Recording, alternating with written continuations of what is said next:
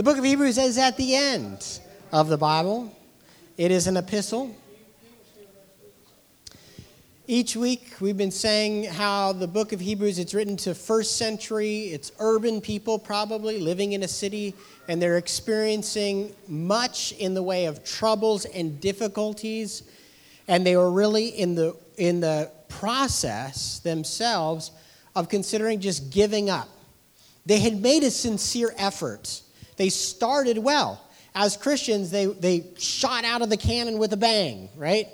Imagine like somebody running a race and they took off out of the gates well, but they're halfway through the race and they're weighing, is this worth it? Is it worth it? We'll see when we get to chapter 10, there's some that are struggling. They're facing loss and disappointment and social pressure to no longer follow Jesus as the Messiah. Probably they had a Jewish background, and the pastor who wrote this, he's been meditating and preaching through the Psalms, specifically Psalm 110, Psalm 95, and he composes this letter to encourage these Christians to not give up. I want to show you 5 of the encouragements here. 5 of the encouragements that we see throughout this book. The first one was pay attention, right? This is simple. We're going to go through this entire book, but these are the 5 things we're going to come across. And if you're not a follower of Jesus yet, I just want you to know that just because at the point you do decide that, okay, I'm ready to surrender my life to Christ, I'm ready to follow him and give him my whole, that doesn't mean that all of a sudden life is like peaches and cream. There's still issues that come up. There's still this temptation of like, man, did I make the wrong decision? Especially when you face difficulty, you wonder, is this the right thing that I'm doing? And so here's the warnings that are given. Pay attention. Pay attention. Watch out. Mature. In other words, keep growing. Draw near. And run the race. Those are going to be the 5 warnings that we're going to see as we go through the book. We've already hit the pay attention. We've been looking at the watch out section. The whole thing that is being watched out for is watch out for a hard heart that keeps you from being able to enter in to the rest that God has for you. I know we've talked about this. I felt like last week I just didn't summarize it well enough, and I had some more time I sent you in the email this morning just a little note about rest from Warren Wiersbe, but this was my summary after kind of thinking about it some more this week, is that rest is the experience that comes from hearing God's word and obeying out of a soft, believing heart. I don't know what you experience emotionally when you do this, but it seems like just using kind of all of the different pointers and the pieces of Hebrews 3 and 4, you end up with this type of conclusion, that it is what you experience when you are ceasing. And maybe I should include in there something about ceasing from your own works, but yet the works that you're doing is this responsive obedience from a soft heart toward what God is saying. And so that begs the question, what is God saying to you?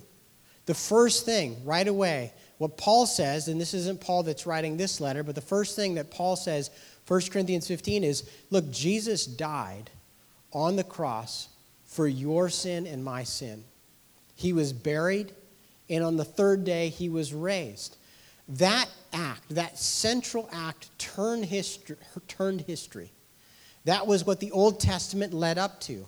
The Old Testament primed the world for a Messiah, an anointed leader, a king who would come and who would overturn the reign of sin and darkness, the reign of Satan's destructive power over the earth, and to reverse the course of human history so that humanity could be reconciled back to God. That message is what we call the gospel message. Many of us have heard that initially, and our hearts were tender, and we said, I want to trust that message. I want to trust in Jesus Christ. as the one who will save me from my sins personally. Not just the sins in the world generically, but I know I'm guilty, and I recognize that I can't get God to forgive my sins on my own. Somebody had to pay for my guilt, and I recognize that Jesus did that on the cross. And if you have believed in that message, then you've begun to enter the rest that God has for you. And if this morning, if you feel weary, you feel like your life is not marked by rest, I would encourage you to consider, are you believing with a tender heart and obeying the things that God's speaking to you? Very simply, the warning here is watch out over your life. And if you do not feel like you're in a place of rest, then you need to go back to, what is my relationship, my heart's relationship with the things that God is saying to me? Okay, we covered that one. We covered that one a lot. And now we need to move forward into this section on Jesus the high priest. You see, there's two things that are going on. There's the pastor here is saying that Jesus is our high priest, and he's calling the readers of this letter to enter into this rest. So we've got two simultaneous big ideas that are coming kind of into the fore. Jesus as our high priest, he is fully vested in bringing us closer to God. That is his full-time job, right? As if think of like, what is Jesus's job? Or think of like when you hire a plumber, that plumber, his full-time job is to be a plumber. What does a plumber do? Fixes pipes, right. Yes, he fixes the pipes, the gas pipes, right? You put in a new gas stove, you call the plumber. If you have a clogged toilet, you call the plumber and he'll come fix the pipes. But he has a vested interest in the water and the gas flowing properly through your house. That is his full-time job, right? That you take advantage of by paying him to come and service your home. What about a landscape artist? What is their job? Yeah, to maintain your landscaping. Yeah, they're fully vested in taming back the wildness of your yard so that it is beautiful to look at and you are able to enjoy it, right? That's the idea behind the idea of having a job. Jesus' job was to be a high priest. And the core concept there is that he is fully vested in bringing you and I close to God. Do you feel this morning close to God? Because you have a high priest who is completely committed his life to helping you be close to God. Being close to somebody means that you're able to communicate with them. There's a sense of their presence. The people you're closest to, you're physically close to them. You can feel that they're near to you. Jesus' full-time job is, as a high priest, to bring you near to God. Now, he has to do a lot of things, just like a plumber, in order to keep your house functional. Sometimes he's got to get that thing out that, you wind it up to clear out the pipes, right? Other times it's like, I got to get a wrench and I got to fix this leaky thing over here, or we got to pull this part apart, right? There's different parts of the job. Same with Jesus as the high priest. He had to do a bunch of stuff, right? The sacrificial piece, the intercession. But all of that, you could wrap it up with this idea that I want to bring you this morning close to God. And so the writer, this pastor here, is he's going to use galactic terms, right? Big ideas that are to encourage you and I in the midst of the temptation to quit. He's going to say, you have a high priest who is going to bring you near. And there's going to be some specific application. So let's look at this text together, these 3 verses.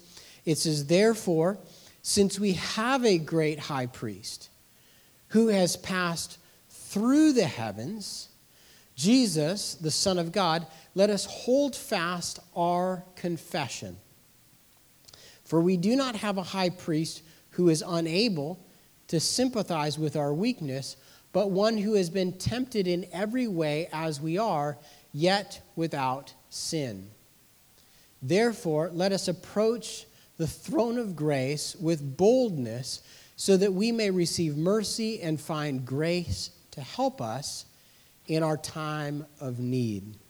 Would you pray with me for a second? And let's ask the Holy Spirit to help us really appropriate this text into our life. God, we give you this time, and we ask for you, Holy Spirit, to open up our eyes that we could see the things out of your word, not just what it's saying, but how this is going to apply to us. We want to be discipled and shaped by this text, and our stories are very diverse and different. And we just ask that you would speak to us, you'd magnify the person of Jesus and this idea of him being our high priest.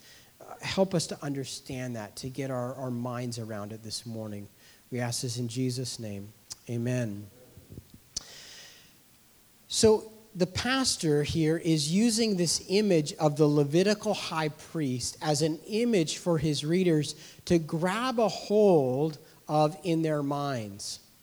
You'll recall back in chapter 2, he already introduced this idea by saying, therefore, he had to be like his brothers and sisters in every way, so that he could become a merciful and a faithful high priest in matters pertaining to God, to make atonement for the sins of the people. For since he himself has suffered when he was tempted, he is able to help those who are being tempted. So this idea of Jesus as our high priest has already been brought to bear upon this audience. We've already been kind of warmed up to this idea. But between chapter 2 and the end of chapter 4, where we're at now, the thing that we've been talking about is Moses, how Jesus is better than Moses, and this warning about watch out, don't miss out on not entering into the rest that our high priest has purchased for us. Now we transition, we go back to this more specific idea of Jesus as our high priest and how it pertains to prayer. I want to draw your attention to 3 ways that Jesus is acting as our high priest in this text. What activity is ascribed to Jesus as our high priest in this text? The first is this idea that Jesus has passed through the heavens. Jesus has passed through the heavens. Have you passed through the heavens? It's a weird question, right? But the obvious answer is no. You have not passed through the heavens, right? This is not just talking about like a metaphor of like having a psychedelic trip on mushrooms.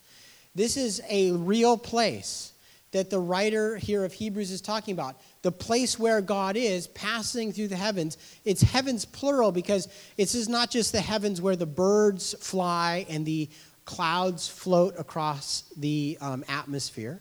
This isn't just the place where the stars and other galaxies reside. This is beyond that to the celestial heaven. This is where God resides, where God's throne is.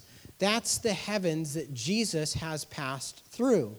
This language is used in other places. I'll give you a few places. In Hebrews chapter 9, verse 24, it says, Christ did not enter a sanctuary made with hands, only a model of the true, but into heaven itself. So here he's talking about how the priests in the Old Testament, the Levitical priests, do you remember them? The ones that were like Moses, the ones that Moses appointed with Aaron, remember them? They would go in to the tabernacle, into the holiest of all, and they would talk to God once a year. That was where it was the holiest place. Only the high priest once a year could go there. And that was a picture. He says it's a model of the true one, the place in the heavens itself. And he appears before the presence of God for us. So when in chapter 4, follow this, in chapter 4, when the pastor says that Jesus passed through the heavens, he's talking about this idea here. When did this happen? Well, good thing we have some more Bible, because in Acts chapter 1, this is right after Jesus has been raised from the dead.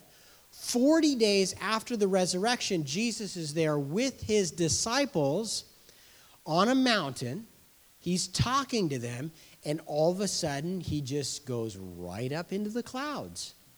And everybody's staring with their mouths wide open, and some angels appear, and they say this, "Men of Galilee, why do you stand looking up into heaven? This same Jesus has been taken from you into heaven. He will come in the same way that you've seen him go into heaven." So here is again a reference to Jesus passing through the heavens. How about one more verse? Romans 8:34. Romans 8:34 says, "Who is the one who condemns?" Who is the one? Who's the one to condemn you? Who could condemn you right now? The only person on earth that really is legally justified to appear before God, the just judge of the whole earth, and condemn us, the only one qualified, is Jesus.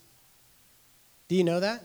Like the only person that could really condemn. Now, Satan loves to condemn you and make an argument, but Satan doesn't have grounds legally to accurately. He just wants you to feel condemned. Jesus is really the only qualified one to condemn you, but Jesus is the one who didn't do that. Instead, he died. He was raised from the dead. He's also at the right hand of God interceding for us. So he's passed through the heavens. And when he shows up there in heaven before God's throne, he doesn't say, "Hey, you got to hear about how awful this guy is, or how horrible this woman is, and how much they should be condemned." No, Jesus, he's the one, he's like, "Father, I died on the cross for their sin. And I was raised by you from the dead. And now I'm here before you, and I'm here to intercede on their behalf rather than to condemn them." That is your and my high priest. He has passed through the heavens so that he today can intercede on our behalf. That's one of his functions. Now, when Jesus is interceding for us, does that bring us closer to God? It does. It does. It brings our needs, your specific needs. Not just the fact that you need to be forgiven of your sins, as terrible as yours and mine are. It's, here's where I'm at with this addiction. Here's where I'm at with this job. Here's where I'm at in this broken relationship. Here's where I'm at in my insecurities and my identity. Jesus is there bringing those things before the Father. He's passed through the heavens to bring those very things to the Father on your behalf. That's a really good thing to have, right? Because have you ever passed through the heavens? No. Nope. Never been there. Now, fundamentally, you and I were created to have a relationship with God. If we go to Genesis 1 and 2, God's creating humanity. He's creating us in his image, not like the animals. He's saying, no, I want to make you in my image so that I can have a personal relationship. And I'm going to give them instructions, and they're going to come to me for life, and they're going to know what's good and bad. And I'm going to just tell them, hey, just don't take this tree, the knowledge of good and bad, because I want to be your source of good and bad. Now, did Adam and Eve follow that instruction? No, they didn't. You know that. They didn't follow that instruction. That was disobedience. And from that point on, they fell from their position of being able to be in God's presence, and they felt what? How did they feel? As soon as they ate that fruit, they felt shame, and they were like, I don't have any clothes on. And they were pointing the fingers at each other, and they were completely cut off from the presence of God. They were cut off from creation that they were supposed to rule over. They were cut off from one another. It was just a broken world. that needed a high priest who could bring them back into the presence of God because they no longer could pass through the heavens. They needed a high priest who could fix the problem. And that's what our text says, is that Jesus passed through the heavens as our high priest. The second thing that our text says in verse 15 is that Jesus, as our high priest, he is not unable to sympathize with our weakness. This is the thing. The second thing that he did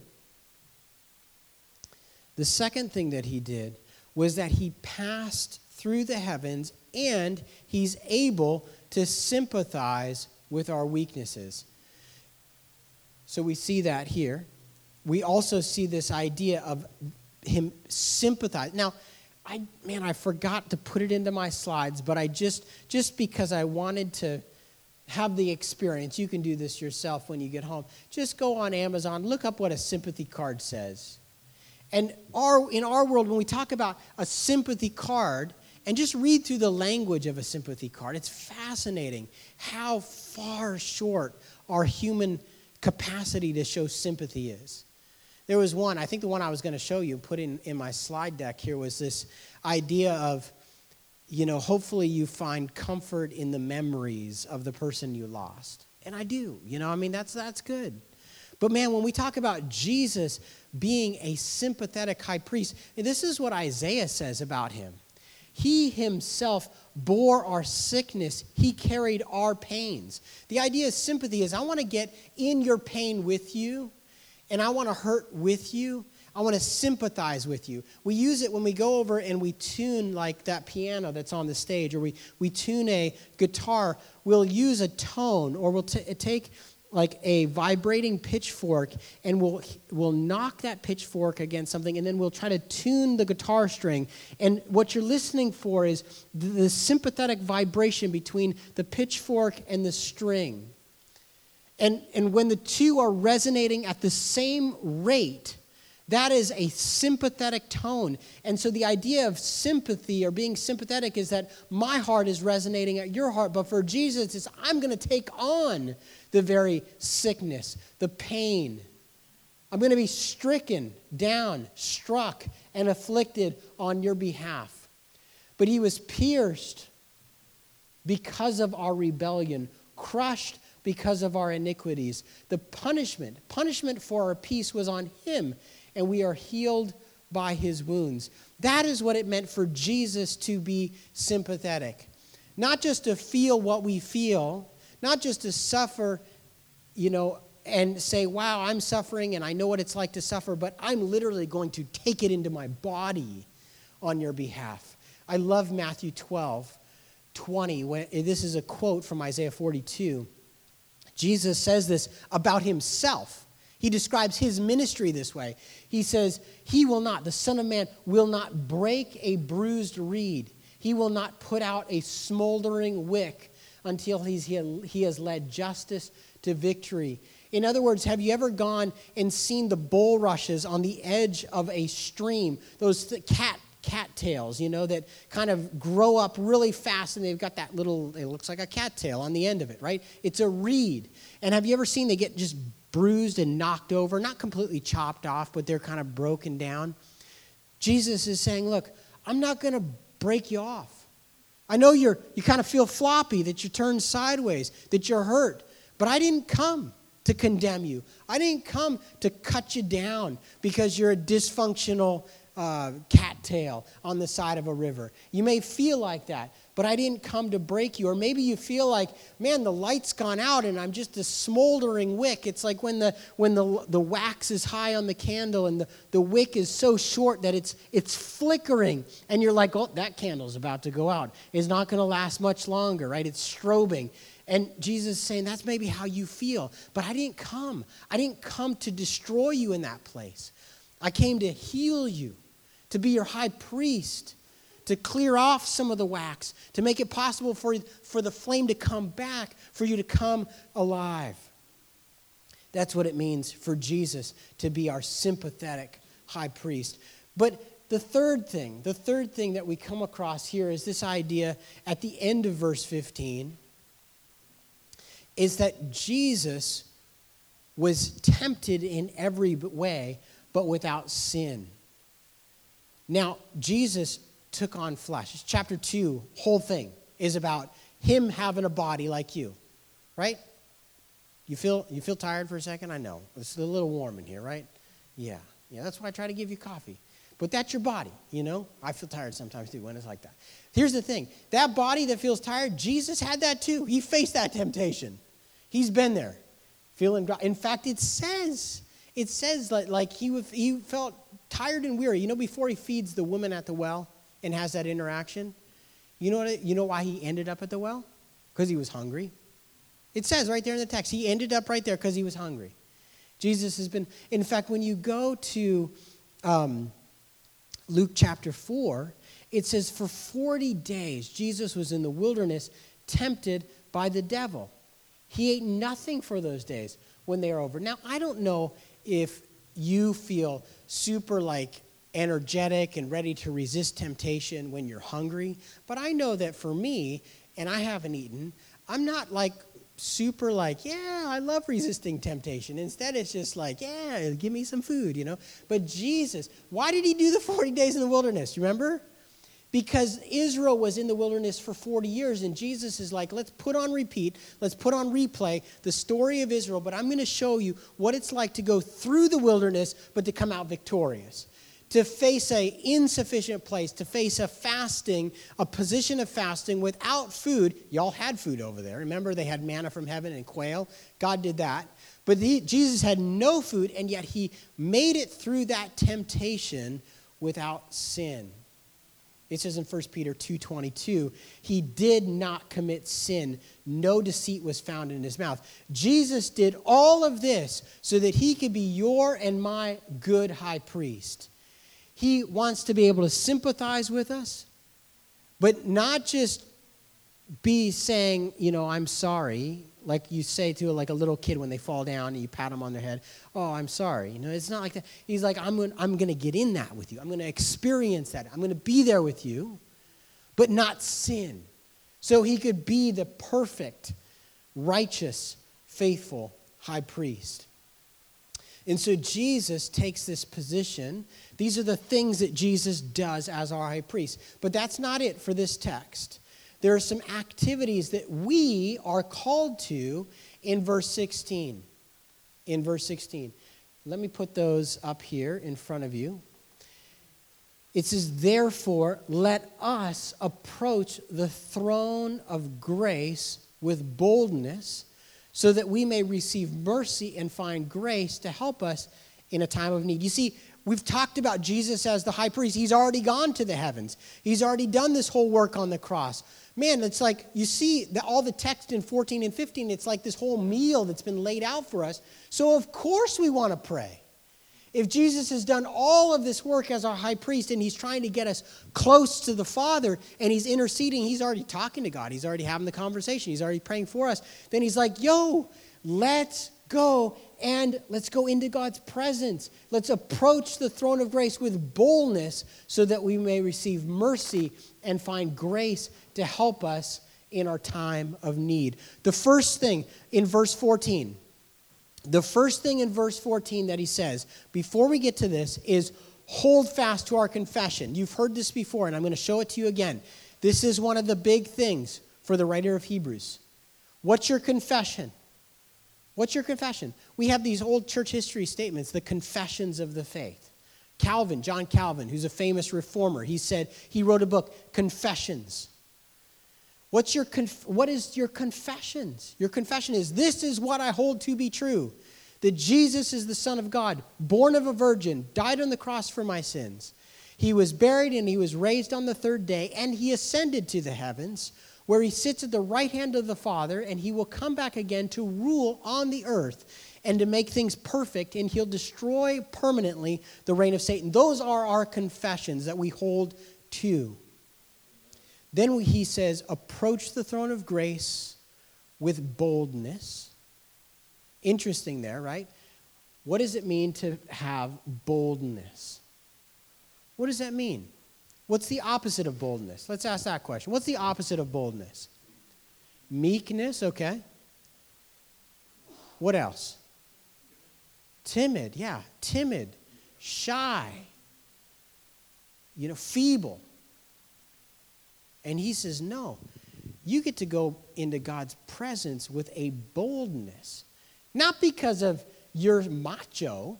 No, your boldness is not based on macho. Not based on your identity. Not based on how good you pray. It's really not based on anything in you. It's based on what Jesus has done as your high priest. But he tells, Jesus is like, go in and be bold before your Father. What does a bold prayer look like? What does it mean to pray bold?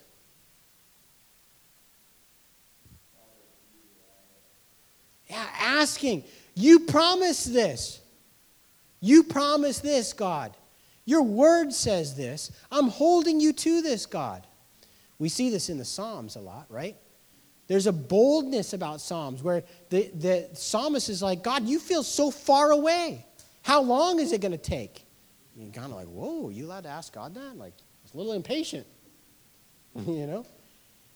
But there's this boldness, this brashness about the Psalms where it's like he's just saying, here's how I feel, God. I feel frustrated. I feel abandoned. And there's other times where he's just like, your word says this. You've promised this. And I'm standing on those promises. So approach the throne of grace with boldness. The third thing is receive mercy. Receive mercy. And the fourth is find grace to help in your time of need. When are you in need? It's a trick question. All the time. All the time we are in need, right? I find often that as a pastor, sometimes I'll get these messages that'll kind of pop up. Pastor, I need you to pray for me. I'm really going through it. And it'll be like, oh, I miss you. Where you been? I haven't seen you for a while. Oh, I'm really going through it. And I'm like, well, you're feeling your need. And that's good. It's good to feel your need. We just need to feel our need more often than when it really is really bad, right? It may not need to be that bad. It can. It can. Like God can allow us to go through things where it gets really bad. And you're feeling your neediness more than ever. But I'd encourage you that your time of need is every day. It's every day. Let me just close with this passage from Hebrews 10. Okay, so we've been in Hebrews 4. In a couple months, we'll be in Hebrews 10. And I'll preach this. But it's the same idea, right? So I said that the way that this book, sometimes it's like this meditation. So meditations we're going to go in circles on this a little bit, like a telephone cord where we kind of go around. And there's an overlap here. So we're going to come around. So there's some material here in chapter 10 that's going to sound really familiar. Therefore, brothers and sisters, since we have what? Boldness. We have it now. We have it. Do you have it? Do you have boldness? He says we have it. Do you act it out? Do you have boldness? Since we have boldness to enter the sanctuary through the blood of Jesus, he has inaugurated for us a new and a living way through the curtain. Remember, he's pulling up images of the Old Testament, the tabernacle, where there was a curtain. Well, the curtain, but he's like, wait, the curtain, just so you know, that's through his body, his flesh. And since we have a great high priest over the house of God, let us draw near with a true heart. There's the heart again coming up, right? Put it on replay. I told you it was coming back. The heart, with a true heart, in full assurance of faith. It's imagine like, when our houses around here start to fall down and like they put those bracing up. That's we got to assure the house. We got to put some assurance on that house that the wall isn't going to fall down. we have this full assurance, not of the wall, but of the faith, because of what Jesus has done. The full assurance of faith, with our hearts sprinkled from sprinkled with a clean conscience or from an evil conscience, and our bodies washed with pure water. This is all about drawing near. This is the basis for us drawing near. Let us hold, I told you it was coming up again. There it is. Let us hold on to the confession of our hope without wavering, since he who promised is faithful. Brothers and sisters, we have this great high priest that's passed through the heavens, working full time for you and I to be near God. And he says, look, I want you to pray. I want you to pray. I want you to bring your needs where there's grace and where there's mercy. I want you to bring that before me. Let's do that this week. Let's be a people of prayer. Let's go before the Lord.